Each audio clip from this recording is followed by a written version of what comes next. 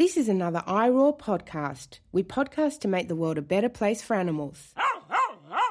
Hi, welcome to Storytelling Animals, where we use books to think about climate, ecology, and animal justice. I'm your host, Dayton Martindale, and today is a special joint episode with Matt Haugen of Terrain, over at terrain.substack.com. And Terrain is a newsletter where Matt writes his own short posts about climate and environmental issues. He interviews experts and also does occasional podcasts about movies with environmental themes. He'll be releasing this interview on his podcast feed as well. And the Terrain podcast is about movies. Storytelling Animals is typically about books. So for this episode, we talk about both, specifically Jurassic Park, the 1990 novel by Michael Crichton, and the 1993 movie directed by Steven Spielberg. This is also Part 3 in my 4-part series on animal agency.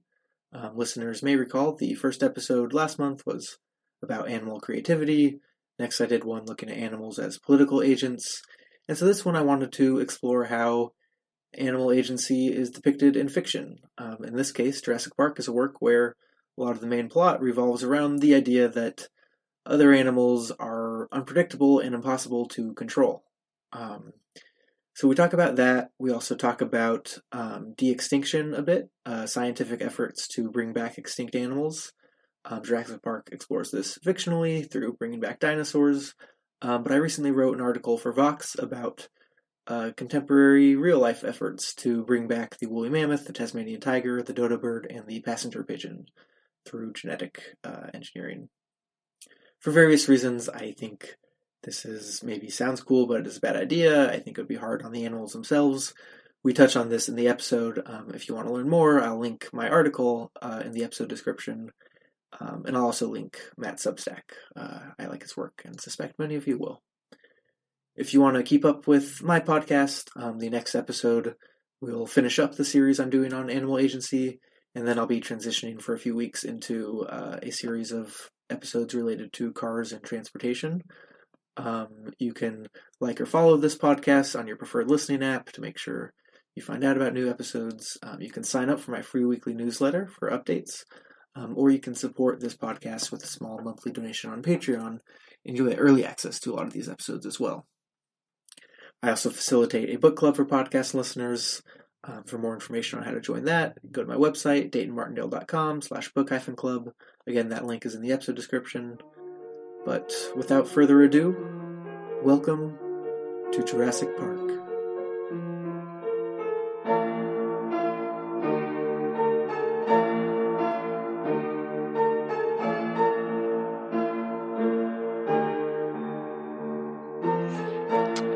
All right, we're talking Jurassic Park, a movie, classic movie from 1993. You should be familiar with it, but in case you aren't, it's about bringing back dinosaurs from extinction, bringing them back to life, and making a theme park around it. And it doesn't go very well. No. Based on the Michael Crichton book of the same name. Now, I read the book, but it was a long time ago, like when I was a kid. I was in like 5th or 6th grade or something. But I have watched the movie many times, and I watched it again today. And Dayton, you just read the book and watched the movie. Over the last week or so, I read the book and for the first time, and I watched the movie recording this on a Friday. I watched it on a Wednesday night. And I mean, I had seen the movie once as a kid, and I honestly didn't have super clear memories of it. I was into dinosaurs as a kid, but kind of more Land Before Time. But then I watched it as an adult maybe 2 years ago for the first time since, and then kind of rewatched all the sequels a year or two ago, and then rewatched this first one again. And yeah, it's still probably the best of the 6. They're all good in some ways and flawed in other ways. But it's a fun movie. Yeah, for sure. It's, Steven Spielberg pretty much always makes an entertaining movie. And so you had broached the idea of doing some kind of joint podcast, and I thought this would be a great movie to do because it's kind of, your podcast is about animals, focuses on animals, and environmental issues and kind of that intersection. And I'm more talking about climate, environmental issues a little more broadly, I guess I would say. And I feel like this movie is really something. So I wanted something about animals for sure. And I think, in addition to being just a good movie, I feel like Jurassic Park has some interesting themes about trying to control nature and the especially for profit-seeking purposes, and the folly of that, and the way that we think about animals in particular. First of all, I'm wondering how the book and the movie were different. Well, yeah. So the first thing you said is sort of about controlling animals for profit, and I would say the biggest difference between the book and the movie is that in the movie, John Hammond, who's the older man who conceives the idea for the dinosaur park, who, is behind the funding, but is kind of the visionary behind it, he is, I would say, generally presented sympathetically. There are times where you get frustrated with him, and obviously it's sort of his fault that he brought T-Rexes back into the world, and maybe that wasn't a good idea. But he's a kind grandpa, and he says to the lawyer that he wants poor kids to be able to come to the park too. So he doesn't want it to be too expensive all the time. Yeah, they really, just to briefly interrupt you, because it's something I noted when I was watching it today. They make the lawyer, Gennaro, he's like the really rapacious bad capitalist who doesn't care about anything but money, and then John Hammond's kind of like the benevolent sort of nice capitalist, like I spare no expense, sort of on the surface. But yeah, continue. In the book, Hammond is horrible. So he gives a whole speech about how it'd be stupid to use genetic engineering to make medicine because you can't make money that way, and so you should use it to make entertainment instead. And he's just he goes on a little rant about how much money they can charge, and that it's, well, at least the rich kids will be able to see it, and he is the rapacious capitalist in the book. And kind of everyone who works under him kind of hates him. So the engineers and the doctor and the security people, every time we get their perspective, Hammond is always like, we can make this work, don't hurt the dinosaurs, they're going to make me billions, just make it work. And all the people who work for him are like, this is way harder than he thinks, he doesn't understand how complicated it is. And I think there's sort of a connection there to both running a business and trying to run nature, is often sort of the people at the top of the hierarchy who are trying to control things don't necessarily understand how a system actually functions, whether that's a workplace or an ecosystem.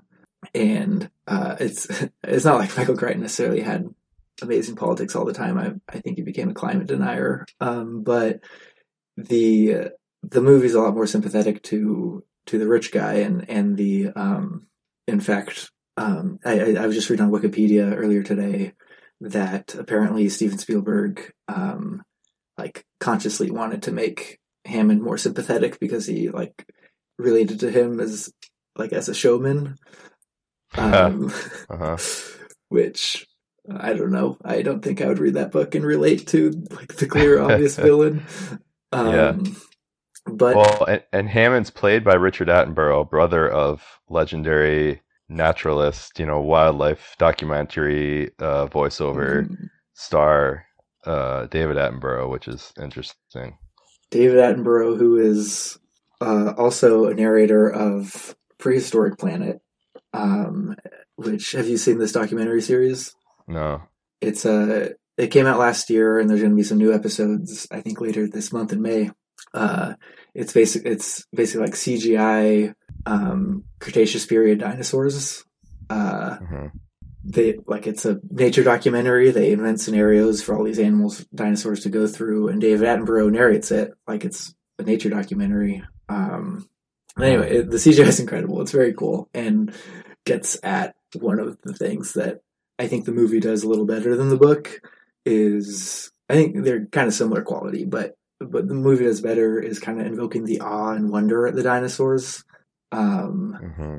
The first time that Dr. Grant and Ellie Sattler, the paleontologists and paleobotanists, scientists who get sent to this park to see whether it's safe, basically.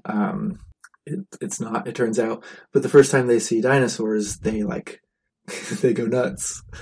Which I think really is the classic scene, yeah. Mm-hmm. Where he turns her head to look at the Brontosaurus, I think. And yeah, they I think that's the only sort of acceptable response to seeing a dinosaur. Right.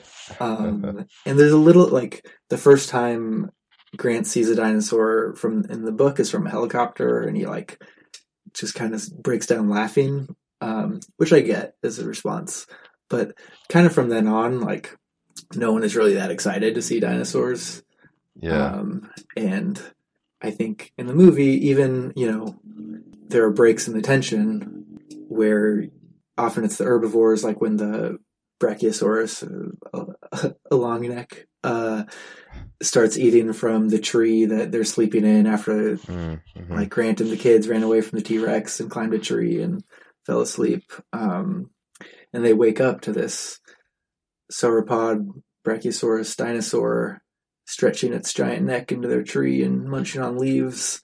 And it's this moment of wonder that I think is a nice break from running from carnivores. Yeah, that's a good point. There's a few scenes like that. You're talking about CGI, and one thing I was thinking about watching this is how it's kind of amazing how good the effects hold up. Mm-hmm. It's a mixture of animatronic and costumes and CGI, but I don't know, I feel like it looks pretty good. Yeah, I would agree that a lot of movies from 1993, you can still enjoy them, but they don't necessarily look as good CGI effects wise. And yeah, it didn't look like it was a 30-year-old movie. Yeah.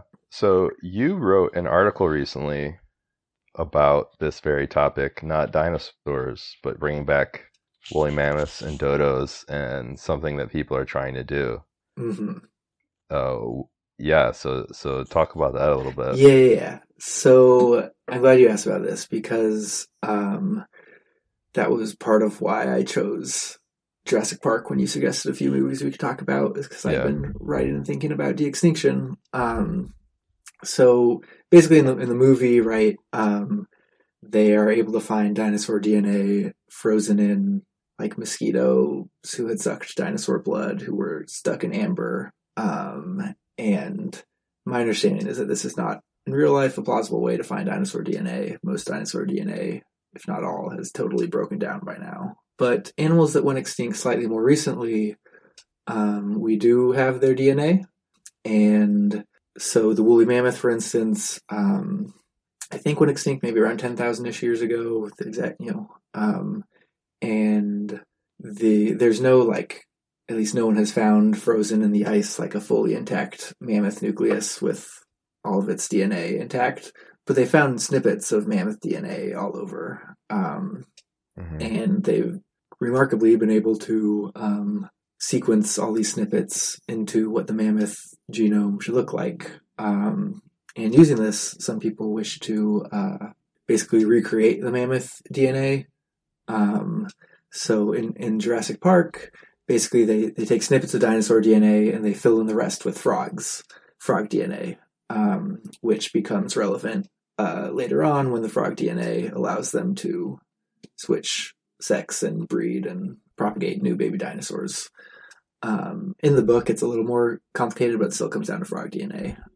But in this case, scientists would take elephant DNA, and using what mammoth DNA looked like, they would then use like CRISPR genetic engineering technology to modify elephant DNA to look more like mammoth DNA. So they'd give it the genes for hair, they'd give it the genes that would allow it to like survive in cold temperatures, and there's various genes they want to give it. And anyway, so there's an area, and I think in somewhere in Russia in the tundra, called Pleistocene Park, where they're sort of trying to recreate the like mammoth steppe ecosystem with the grazers who are there. And the idea is that a large grazer like a mammoth that has huge impacts on its ecosystem, knocks over trees, leaves depressions in its footsteps, etc., would help restore this ecosystem and potentially help prevent the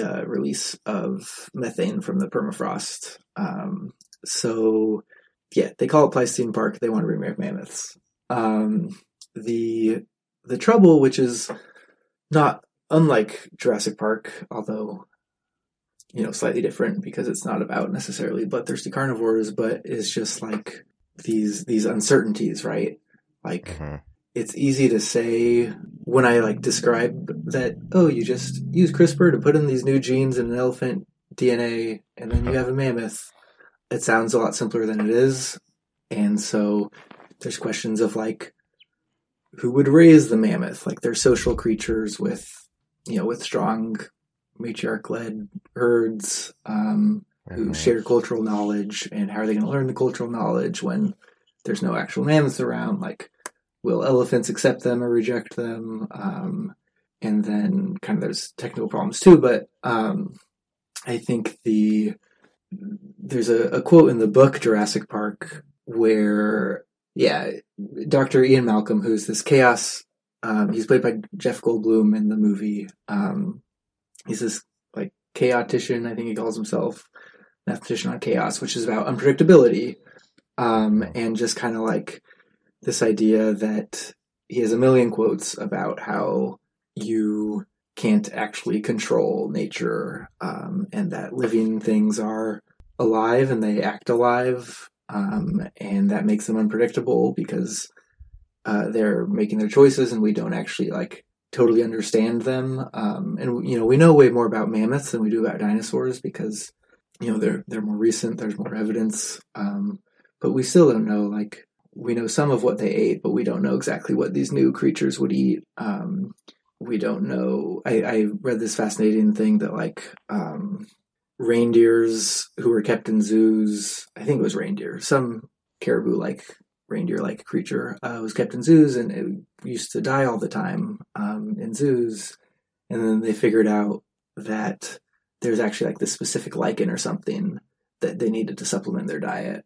And so there's just all these things that we don't actually know about other animals that they need or they do that just complicate any attempt to keep them in captivity.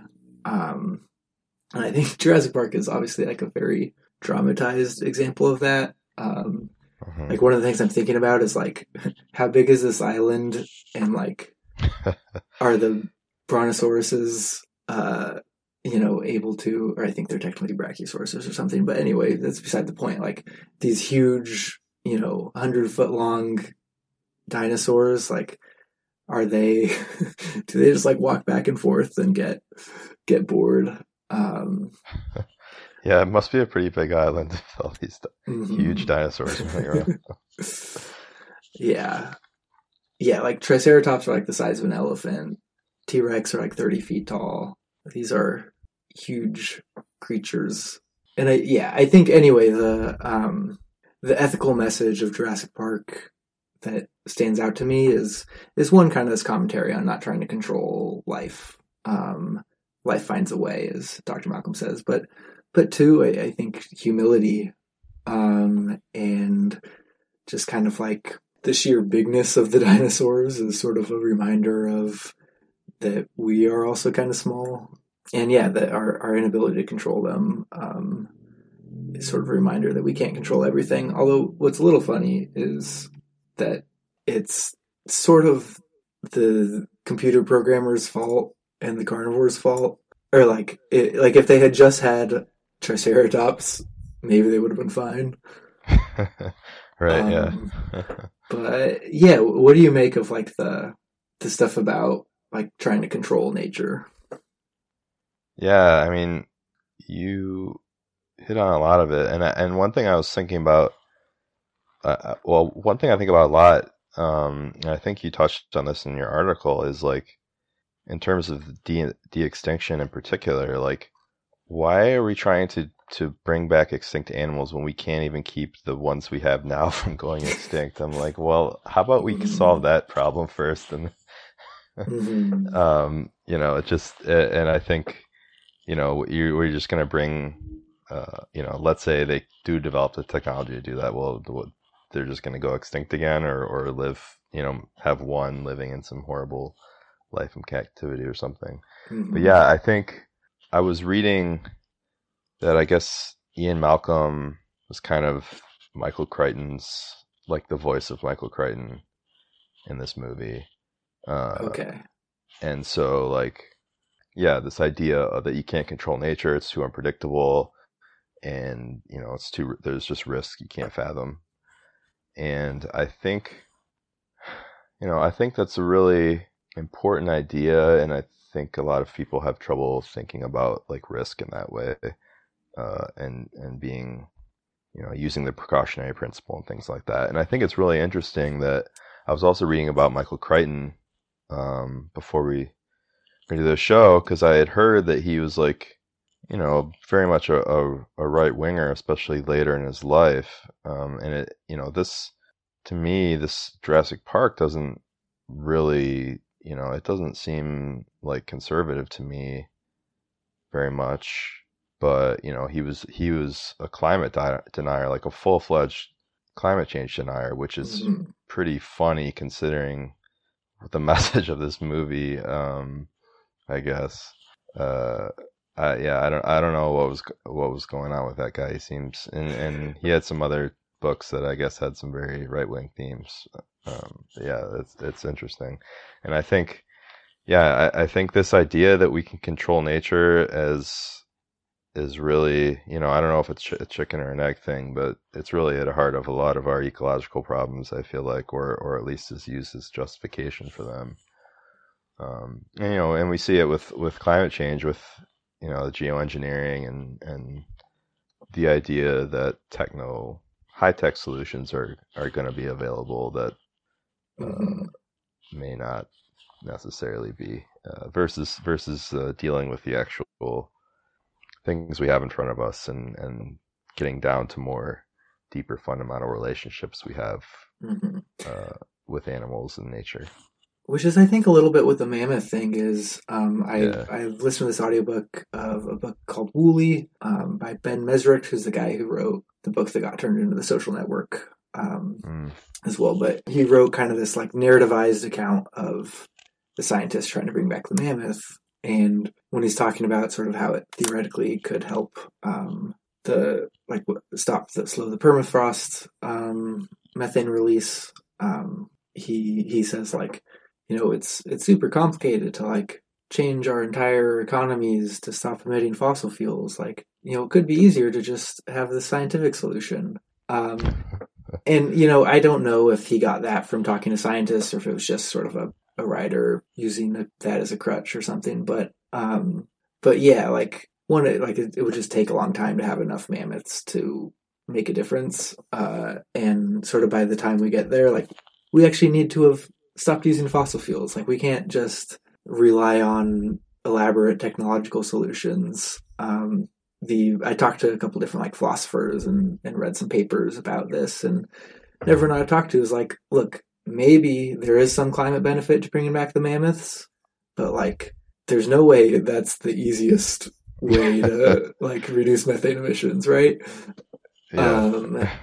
And I think from this sort of scientific perspective, like the easy thing to do is always have a technical solution, and it's just not true. Like technical solutions also can take a long time, they can fail, they can not come about, and they are insufficient. And which isn't to say we don't need technology, obviously, but this idea that if we can use science to engineer a solution rather than have kind of a more holistic social, political, cultural, economic changes is dangerous. Yeah, well, in your research, how close are they to actually doing this? So I think they're not actually that close. Yeah, that was my guess. Yeah, I think it depends too, sort of how much they want it to be like a mammoth versus like a very slightly modified elephant. Mm-hmm. I think like the full goal of like the entire mammoth genome seems, if not impossible, then extremely unlikely and far off. But like a slightly modified elephant, maybe they could do. But even just cloning normal animals is hard. Like Dolly the sheep, who was the first sheep clone, died at a relatively young age for a sheep of, honestly, I forget exactly of what, but just cloned animals tend to have all these health problems. And yeah, so even just cloning elephants would be difficult, and no one knows exactly how to do it. And like, it's been suggested to use artificial external wombs, and like we don't know how to do those for anything really, but especially for a giant elephant. So anyway, yeah, there's all these hurdles, and so to say like getting there is the cleanest path to reducing methane emissions is silly, and I think comes about from a blinkered view of the world. What's kind of fun is, there's a little bit in the movie of Dr. Malcolm gets a few speeches about, your scientists were so preoccupied with whether or not they could that they didn't stop to think whether or not they should. And about how like life finds a way. Life will, finds a way to break through barriers and propagate itself, even in the face of obstacles, and it's hard to control. But it's funny, I didn't know for sure that Crichton sort of saw Dr. Malcolm as his mouthpiece. So it's funny that you say that, because in the book, Dr. Malcolm has like a million monologues. And I wrote down a few just because I don't know that he needed quite so many, but there's some good stuff that he like, he says you cannot make an animal and not expect it to act alive, to be unpredictable, to escape. But they don't see that, meaning like Hammond and the scientists. Mm-hmm. It's uniquely Western training, and much of the rest of the world is nauseated by the thought of it. He says, you create many of them in a very short time, you never learn anything about them, yet you expect them to do your bidding, because you made them, and therefore you think you own them. You forget that they are alive, they have an intelligence of their own, and they may not do your bidding. You forget how little you know about them, how incompetent you are to do the things that you so frivolously call simple. And the last one I'll quote is he says, you decide you won't be at the mercy of nature, you decide you will control nature, and from that moment on you're in deep trouble because you can't do it. Yet you have made systems that require you to do it. And you can't do it, and you never have, and you never will. Your powers are much less than your dreams of reason would have you believe. And I think a lot of these require or apply to other forms of geoengineering. Obviously, like, I mean, I guess like genetically engineering a mammoth is a form of geoengineering, but that involves living things. But even trying to put aerosols in the atmosphere to block solar radiation or whatever else, just kind of like interfering in these complex systems is so much harder than it sounds when you explain it. Like, I think if you just talk about the relevant variables to your project, you can explain it in a way that makes perfect sense. But like the atmosphere, the ocean, the like food webs are also, unpredictable, which is Malcolm's point as a chaos theorist, is that very slight perturbations can then cause down the line huge differences in outcome. I think this sort of thing is effective as a cautionary tale. I think in terms of his right-wing politics, where it maybe starts to come in the book, not necessarily right-wing, but toward the end of the book, Dr. Malcolm gives a speech that's like, I didn't write this one down, but that's sort of to the effect of, someone says, like, aren't we like destroying nature or destroying the earth?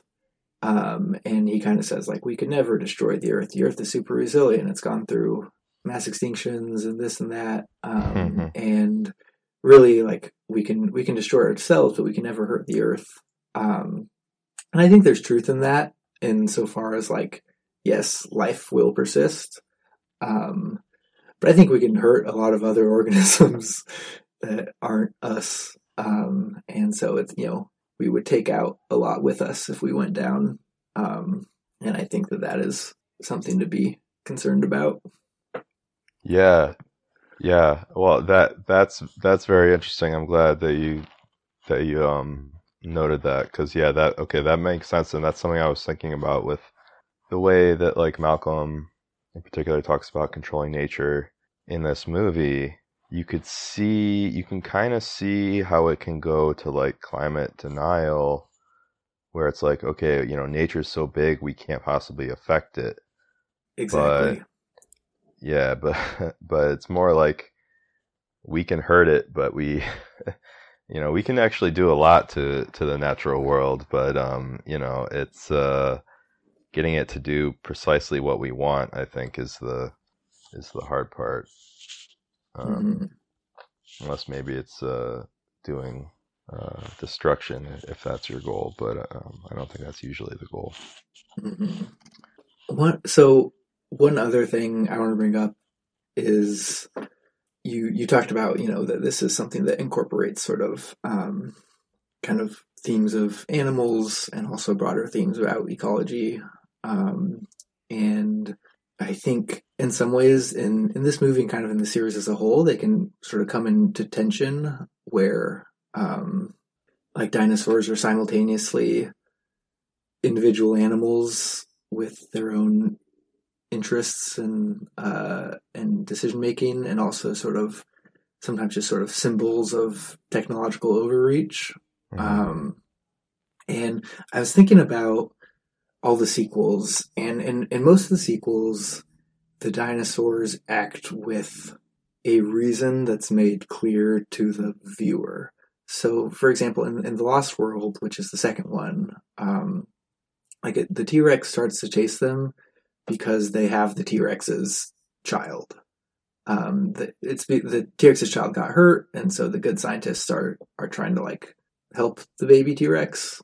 But the T-Rex starts to chase them because they have the child, and like in the Jurassic Park 3, the Velociraptors chase them because one of them has a Velociraptor egg.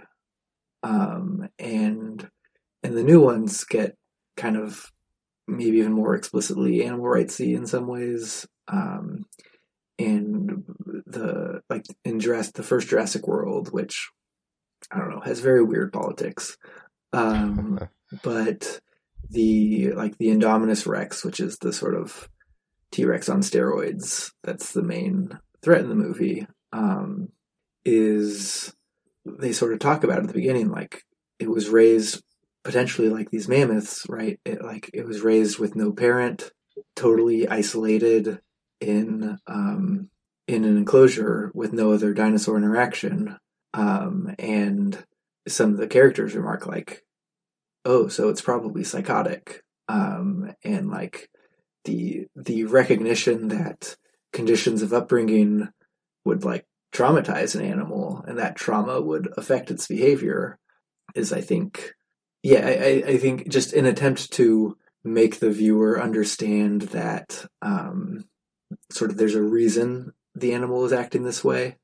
And then, what was the last example in the most recent Jurassic World, Dominion, the director Colin Trevorrow or something, which I don't think it's a smart movie, but I do think that one thing that's very smart about it is the director has said, like, he didn't want to make, like, an all-out war between dinosaurs and humans, like Planet of the Apes. Dinosaurs get on the mainland in the movie. And, he basically decided to treat them more like bears or wolves are actual carnivores, where for the most part they have their own space, but sometimes there's overlap and there can be conflict in areas where the borders between human dominated areas and wildlife dominated areas intersect, but it's not like, as it kind of is in the first Jurassic Park, the T-Rex and the raptors seem just hell-bent on chasing down the main characters, and it's not totally obvious, like, what, like, why. They're like, they don't necessarily seem to be hungry. It seems there might be easier prey around, but they're just very intent on hunting them down. And I think there's sort of two ways that I think about this, and one is just sort of that it is more thrilling if they're relentlessly being hunted down, and I get that. And two, I think kind of on this theme of sort of the unpredictability of nature, as much as it sort of gives the other animals minds in the sequels when we say, oh, like there's a reason they're acting this way. There's also, I think, something to be said for this and just like sort of having no idea why they're doing what they're doing.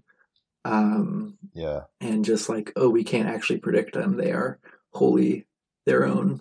Yeah, that's a good point. Yeah, because, well, to what you're saying about the dinosaurs hunting, like, that's something that, it can make for compelling drama in movies, but like, to bring up another Spielberg film, something that's more explicit about this, like Jaws, that really set back the people's understanding of sharks, I think. And it does kind of bother me when movies make have an animal that's like a serial killer sociopath that's just like hunting people for no reason, which is like, that's not a thing that like that just that's not a thing that happens and wouldn't happen, and it's really, I think can do real damage to like the cause for like conserving animals in the wild. And then I think that what you said about intelligence is such a good point in the way they think, because I was thinking about this watching, not to go too off topic, but there's this new show on Apple TV called Extrapolations, and De-extinction is a theme of that show. And also on one episode they learn how to communicate with whales, and it's we think about like animal intelligence as like in comparison with our own versus being like on like the spectrum of like, okay, human intelligence is 100 and a whale's like an 85 and a dog's like a 76 or something, versus like something that's just very different and maybe we probably will never be able to really comprehend. Right. I mean, we also try to do that with human intelligence, and that's also not how human intelligence works. Exactly. Yeah, I haven't watched Extrapolations, but I hope to. Like the raptors in this movie, they make a big deal about that raptors were super intelligent, because they were pack hunters. But one thing that I think they just sort of didn't know at the time, so Steve Brusatte is a paleontologist who actually I had on my podcast a year-ish ago, but he was a paleontology advisor for the recent Jurassic World movies, and he wrote this book, The Rise and Fall of the Dinosaurs. And one of the things he says is that the encephalization quotient, which is roughly I think the ratio of brain to body size in T-Rex, is comparable to that of a chimpanzee. And like for the reasons that we just mentioned, like you can't just look at brain to body size and give it an intelligence ranking, right? But it does often correlate with like certain forms of problem solving, or at least some aspects of cognition seem to be prevalent in animals with larger brains relatively. But anyway, just like, I don't know, I think it is both impressive and like a little bit scary if I were on Jurassic Park to think about T-Rexes as like having the social intelligence and capability of a chimpanzee. Yeah. So is the current theorizing that the T-Rex was probably a fairly, quote unquote intelligent, complex animal? Yeah, I mean, there's only so much we know, but Yeah. they are believed to have like raised their young, or at least the mothers did, and um, you know, been fairly intelligent, and the animals that are descended that are most closely related to T-Rex and raptors are birds who often have, impressive cognitive abilities, and again, which is not to say that other animals don't, but birds are, I think, impressive in a way that's more readily accessible to humans. Yeah. That was an interesting thing about this movie is that it was like, so they talk, back when this came out, everyone, I think the idea that dinosaurs that closely related to birds was around, but it wasn't in popular understanding. And I don't know how prevalent it was in the scientific world, but like they talk about,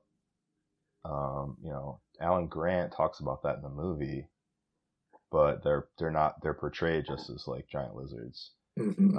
Um, but that's something that afterwards, nowadays, you see drawings of dinosaurs, they have like feathers and things like that. But it was kind of, it was in some ways it was ahead of the curve because they were talking about that, but also, like I said, they're portrayed as very lizard-like.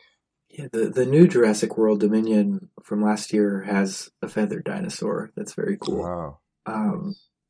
but yeah, it's funny to think about a lot of dinosaur science is relatively young, and 30 years ago was very different. And yeah, they Yeah. were ahead of the curve making the bird connection at all. But I don't know if they would have known about feathers back then. And one of the funny things is they present the asteroid extinction as like, this is one theory people have, but other people have other theories. Uh-huh. Um, and I think like it was in the 90s that sort of came to be the more prominent explanation. And Uh-huh. so I don't know for 100% sure, but probably when they were making the movie, it actually was like, if you ask someone how the dinosaurs went extinct, not everyone would have said an asteroid. Um, and it's just, I don't know, it's funny to think that my whole life that's been, I feel like something I know, but it wasn't something people knew when they made Jurassic Park. Yeah, yeah. Well, another thing is velociraptors were actually very small, like the size of a dog, but they wanted to they wanted them for the movie to be big and Mm-hmm. more menacing and scary. And then like right after the movie came out, they discovered the Utah Raptor, which is like basically exactly what they portrayed in the movie. So they were kind of a wild coincidence. They were ahead of the curve there.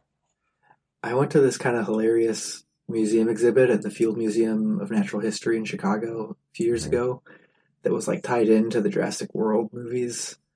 Hmm. And so it had all these like animatronic dinosaurs, and the the signs in front of them would read like, it would describe the dinosaurs, and then it would be like, they actually didn't really look like this, or like they were actually a lot smaller, or kind of point out the discrepancies in how they were portrayed in the movies and Oh how yeah. they were in real life. But it was, I don't know, it was just funny as a museum exhibit because if you didn't read to the end of each placard, you just would have learned false information.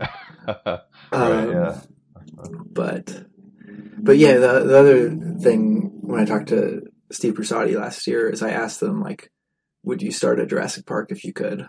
And I had no idea where he would take that question, and his first response was like, well, it's like it was a lot warmer back then and different, ecosystem and plants, and like maybe dinosaurs wouldn't really like being around now. Um, and so like maybe it'd be unethical to bring them back into such a radically different situation. And that's actually something Dr. Ian Malcolm says in the book is like Triceratops lived in a totally different, atmosphere, ate different plants and such, and like that he sort of attributes one of the Triceratopses as unwell, and he thinks part of their sickness is just being in an ecosystem that's not meant for them. And Hmm. if we brought back the mammoth, it would be less radically different, but it's certainly a lot warmer than it was 10,000 years ago, and only getting warmer. And and there's less space for wildlife. Like, it's not like elephants are doing great in the wild right now. And even there's plans to bring back more recently extinct creatures like the dodo or the Tasmanian tiger. And even if they've only been, Tasmanian tiger's only been extinct like 100 years even, but like where they used to live is now like there's ranchers there, and there's, it's just a lot harder place to live than it used to be, and there's a worry that they would just go extinct again, or at least face an unwelcoming reception. Yeah, well, I'm glad you brought that up, because that's a good point, because like, we think, and in some ways this is necessary just to like communicate and make sense of the world. We think of animals, including humans, as these like discrete organisms, versus like you can't really understand an animal outside of the context of the ecological context that they have evolved in and live in. So like, and even just, an animal or a human, to be even more specific, is not just a human. Like we have, we're covered in bacteria inside and outside, and have these microbiomes, and we live in ecosystems on Earth that are like essentially extensions of us, or like you can't really a human outside of the context of Earth, like you can't really what's the word I'm trying to say, like to and to connect this to like more other techno-utopian dreams of like terraforming other planets or living in space and stuff. And like you can't, I don't want to say it's not ever going to be possible, but you can't really understand a human or a dinosaur outside of the life support system of the ecology they live in. Mm-hmm. And so if you're bringing back a dinosaur into a world that's, like different plants, different, I don't know, maybe there's a few similar organisms, I think, but probably not. All the organisms around are different. The temperature is different. The maybe the atmospheric concentration of oxygen and all these things are different, and it's not just, you can't just understand an animal as this discrete thing.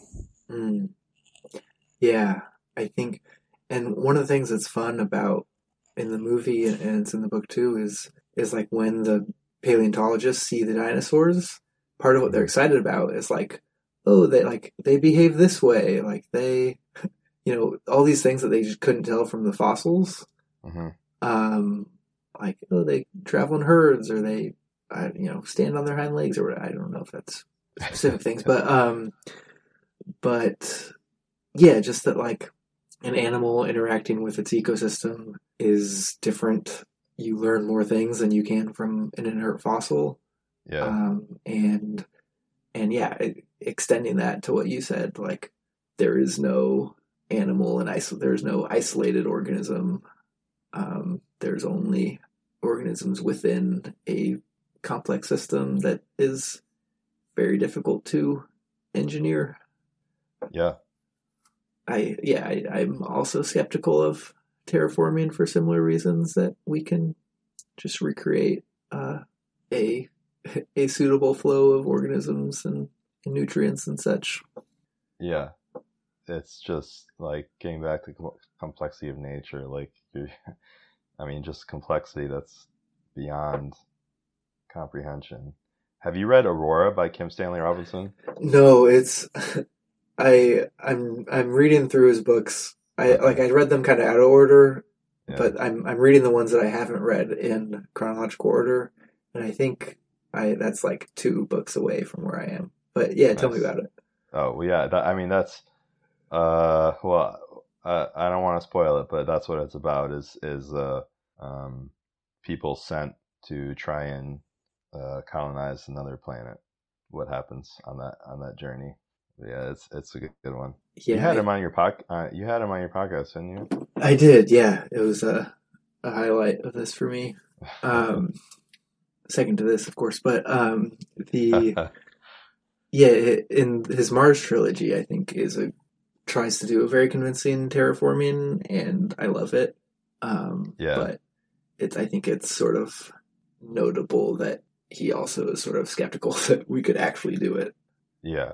Well, I think since he wrote that, and I read him in an interview or something saying that, like, they discovered more about the soil.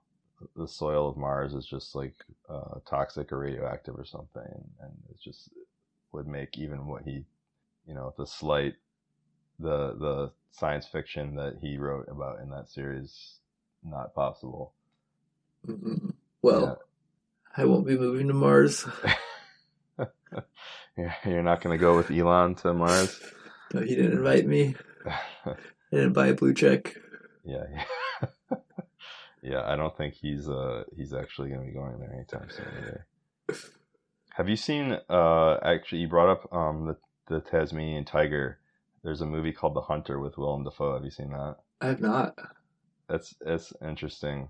It's an interesting movie. What's the premise? He's a mercenary hunter who's sent. So there's, like, the Tasmanian tiger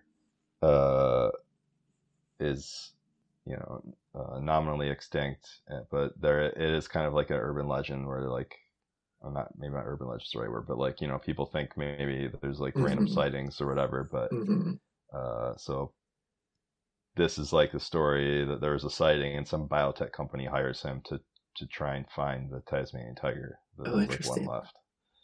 And, yeah, I should check that out. It's an interesting movie. Actually, Sam Neill's in that as well as Jurassic Park.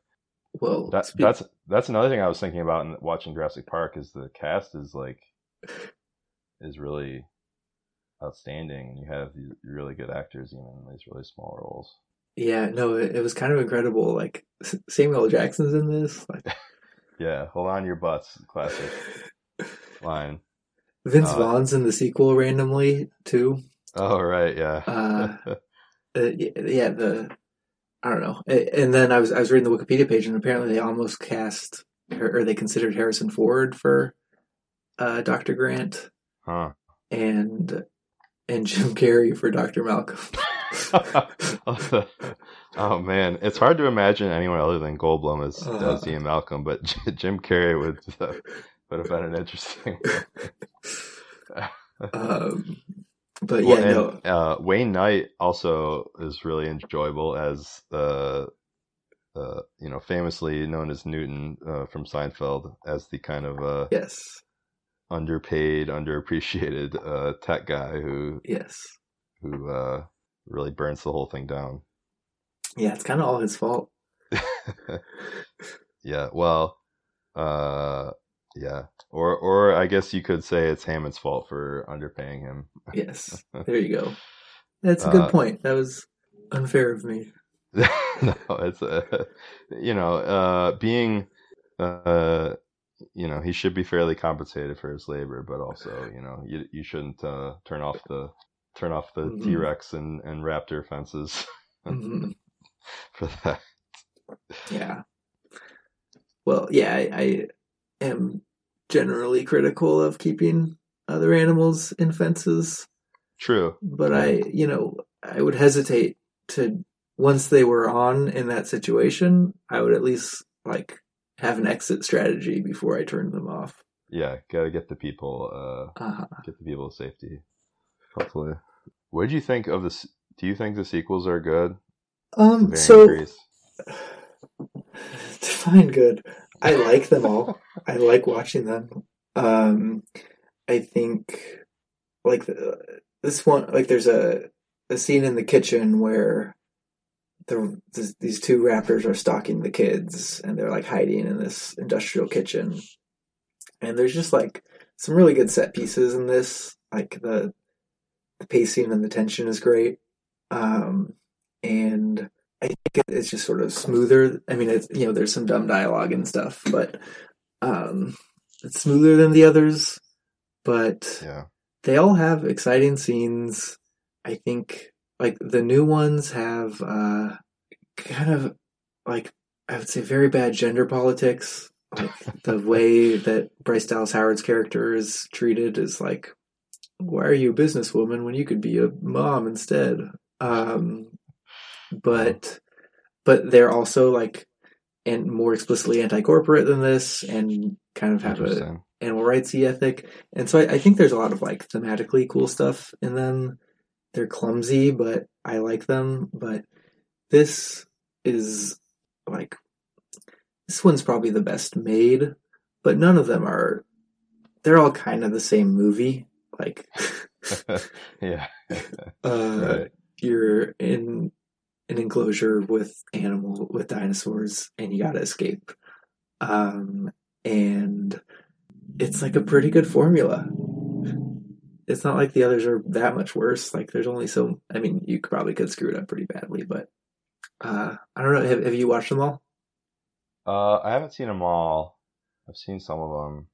Yeah, I think I did watch the most recent one, and I think despite what we were saying about animals and their ecosystems and not being able to understand them outside of that context, I think it's at least an interesting idea to be like, okay, it's basically like they're people having to learn to coexist with dinosaurs, mm-hmm. Which is an interesting idea. And I mean, like, to your point, like, in terms of it all being like somewhat entertaining, like, there's something just so cool and fascinating about dinosaurs. I don't know what it is. Every kid, you were talking about how as a kid you loved dinosaurs, and I did, and I feel like every kid does. I don't know what it is, but there's something just really awe-inspiring about dinosaurs and learning about them. I think it is. I don't know why, but I mean, one thing I guess is maybe just the size of them, and it is wild just learning how big animals used to be, land animals especially, and even like more recent ones like the giant sloth and things like that, mm-hmm. Or the giant beaver, and yeah, I don't know. What do you think? Why are people so interested in dinosaurs? Why are they so compelling?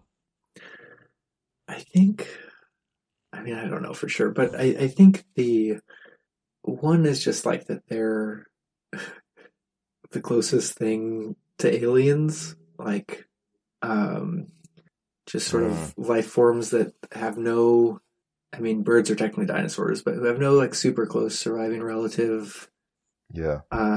And are just so different from anything that we could encounter in our world as it is, but they were on this world, and that is kind of cool. And I think too, like, I don't know, I grew up in the suburbs and live in a city now. And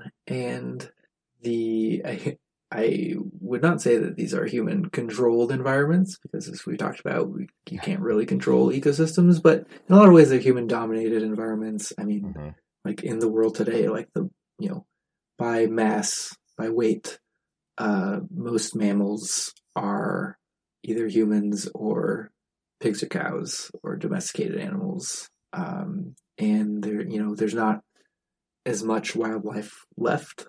And I think it's just sort of the idea of a world that was totally without us, that had these huge, powerful, kind of smart creatures that had their own whole lives, is, I think it, I don't know, I think it sparks wonder maybe in an analogous but amped up way as wild animals spark our wonder today. The same reason we watch David Attenborough documentaries is, watching wildlife in their element is a reminder that the world is bigger than us. And dinosaurs are a reminder that it's much, much bigger and has been around longer. And I think, I don't know, I don't know that 5-year-olds are thinking about this as they watch Land Before Time, but could potentially, just kind of like reorient our sense of our place in the universe. Yeah, well said. I don't know. What is your, like, for me, I think my favorite scene is the kitchen, like the kitchen hiding from the raptors. But like, what are the scene or the characters that, like, just as a pure movie level, like, what stands out to you? Yeah, that's a good one. I was reading some of the trivia for this, and they had to, for that one, it was people wearing raptor suits, and it was like really they had to keep switching out people because it was like they had to be like hunched over and can only do it for 15 minutes or something, which is interesting. But yeah, my favorite scene, I think, I mean the what you were talking about before, the scenes where it's just like people feeling awe at dinosaurs, I think are really cool. Like probably the one where they're feeding the brachiosaur from the tree that I think you talked about. That's a really cool one, and just kind of that awe and appreciation and connection with the natural world is a cool one. In terms of scenes, I feel like that one really stands out. Or when we were talking about before, when they first see the dinosaurs and Dr. Grant turns Dr. Sattler's head to see. And when the water where the T-Rex is coming and the waters, you can see the ripples of the water. The water shakes with each step. Yeah. In terms of my favorite character, I don't know. I mean, I feel like the movie is just written so that like Ian Malcolm is the coolest, most interesting character, and especially with Goldblum playing him is really good. But there's so many good lines in this movie from different characters though, and like I was saying, well, I actually, I'm gonna go a little maybe a little contrarian. I'm gonna say my favorite character is Wayne Knight as Nedry. And his little squeal when he sees the shaving cream can that doubles as a cold storage device for the embryos to smuggle out, and he makes a sound like a dinosaur basically. I don't even and his he's not in the movie for that long, but he is, I thought, really good. It's funny, in the book he's described as a slob probably 15 times, and that's an exaggeration, and is just like kind of smug. Yeah. And they just made him a lot more goofy in the movie and I think it worked. They changed Hammond, they changed Nedry, and they added in all the romance and flirtation is mostly added in for Hollywood. But I think Nedry's encounter with the dinosaur spitting poison is memorable. Yeah, that's a good one too. Well, are there other talking points you wanted to bring up with? Yeah, I don't know. I don't think so. What do you think? Actually, let me ask you one thing before we go. That you touched on this a little bit when you're talking about the fences. But what do you think about the concept of animals? I mean, I'm guessing I know your answer, but I'm curious what you think. Just the concept of animals being in captivity at all in zoos or anything like that. Is there any role for that in our society, you think, in a just society? Ultimately, I would say no. I mean, I think Jurassic Park as a zoo is already a bad idea, even before you realize they're dinosaurs. I think, unfortunately, there are animals now in captivity that, for whatever reason, you wouldn't thrive in the wild. You can't just release them.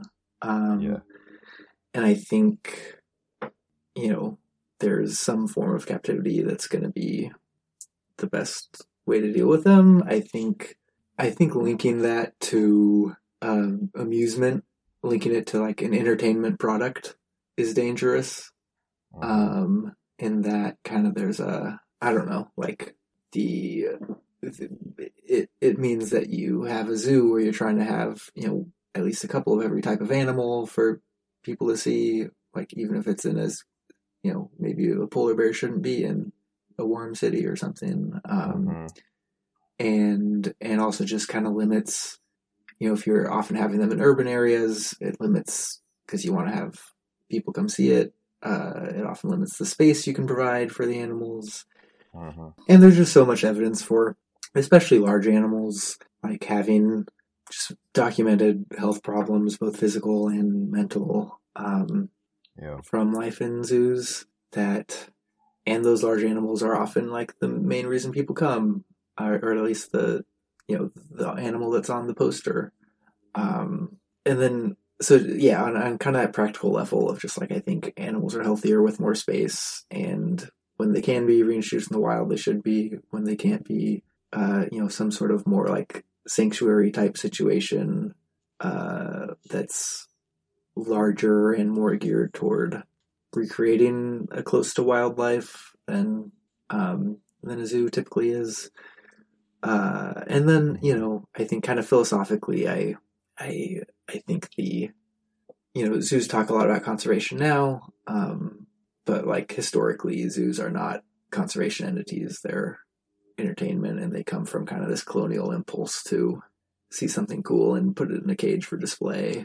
And I think sort of philosophically, our orientation toward wildlife of all sorts is better served to, as Dr. Malcolm would suggest, appreciate their unpredictability, their autonomy, their self-will. And I think putting them in a cage is, I don't know, an impulse to be reconsidered for that. What do you think? Get off my soapbox. No, I mean, I think I agree in general with what you said. I don't know how much merit there is to the, like you're saying, zoos talk about conservation and that's helping people learn about and appreciate animals, but it's a very sad thing to go see an elephant or a lion in a little enclosure. Like there's something, I think instinctually we feel something not right about that. Mm-hmm. Yeah, and as a kid anyway, I liked zoos, but my understanding is the research shows that people who go to zoos aren't necessarily more likely to care about conservation. Yeah, that's not too surprising. That kind of at least, and zoos also sometimes try to do conservation through like captive breeding programs or whatever, and with, I think, very varied success. It's not, there's a lot of failures in that. But yeah, even in sort of the stated mission of like inspiring people to have awe of the natural world, I think it also kind of subliminally tells people that other life forms are things that are there for you to look at. And Jurassic Park teaches us that they are not, or if we think they are, that they will thwart that. And of course, it's less dangerous than when a T-Rex escapes, but in real life, there are all sorts of animal escapes from zoos that are often fairly impressive. And like, there was a chimpanzee that would like gather rocks in the morning and then wait for people to come and throw rocks at them. And orangutans are known to be common escapers, very difficult to keep in zoos. Some of my favorite scenes in novels are zoo escapes. There's one in a Kim Stanley Robinson novel, 40 Years of Rain, I think it's called, 40 Signs, something 40 in Rain. But there's a big storm at the end and all the zoo animals get out, and it's the best part of the book. But I think there's something very, even if they probably are also not great for, like, it probably wouldn't be great for animals if a hurricane hit the zoo either. But I don't know. I find something very cathartic in zoo escapes, and I suppose Jurassic Park is the ultimate zoo escape movie. Yeah, that's true. Yeah. All right. That's a good place to end it, I think. Cool. You have occasional podcasts about movies on Terrain. How can people find that? Sorry. Terrain.substack.com. I write a newsletter. I do interviews and also do podcasts like this, occasionally talking about movies. And cool. Where can people find you? My podcast is called Storytelling Animals. We talk about fiction and nonfiction to do with other animals in the non-human world. And you can find Storytelling Animals just by searching it in any podcast app you prefer. You also go to my website, DaytonMartindale.com, for links to my writing and my podcast. All right. Hi, thanks so much for listening. I do want to end by quickly teasing a few upcoming projects on this podcast that might be of interest to Jurassic Park enthusiasts and others. So first, I mentioned how I'm a big fan of zoo escapes in fiction that extends to animal escapes of all kinds. The Storytelling Animals Book Club on June 27th, that's a Tuesday at 8:30 Eastern, 5:30 Pacific. We'll be discussing over Zoom the novel The Plague Dogs by Richard Adams, which is about two dogs who escape from a lab research facility. So I hope you'll join us for that. You can do so either by subscribing on Patreon at the Lorex tier or higher, or you can get a free trial membership in the book club by signing up for my free weekly newsletter. Both of those links are in the episode description. Also, on the subject of captivity, my next episode is going to be with someone who works at an animal sanctuary for farmed animal species, and we can talk about sort of, what it means to try to give animals who maybe can't live on their own in the wild some form of autonomy in their day-to-day lives. And then, we talked about Steven Spielberg. One of my upcoming episodes is going to be with an English professor named Jeremy Withers, about how science fiction depicts cars and bikes and other forms of transportation. And so we briefly mention E.T. in that, and some Spielberg-influenced, more recent bike-friendly media. So that'll be part of my series I'm doing on cars and transportation and the environmental impacts thereof. The episode about sci-fi and cars probably won't be out to the public until early July or so, but I've already done the interview, and it was really interesting. I really enjoyed it, and Patreon subscribers should be able to listen to it early, I would guess, sometime in the first half of June. So, if you're interested in any of those, animal sanctuaries, the plague dogs, or sci-fi and the automobile, please sign up for my newsletter and or Patreon. Thanks so much.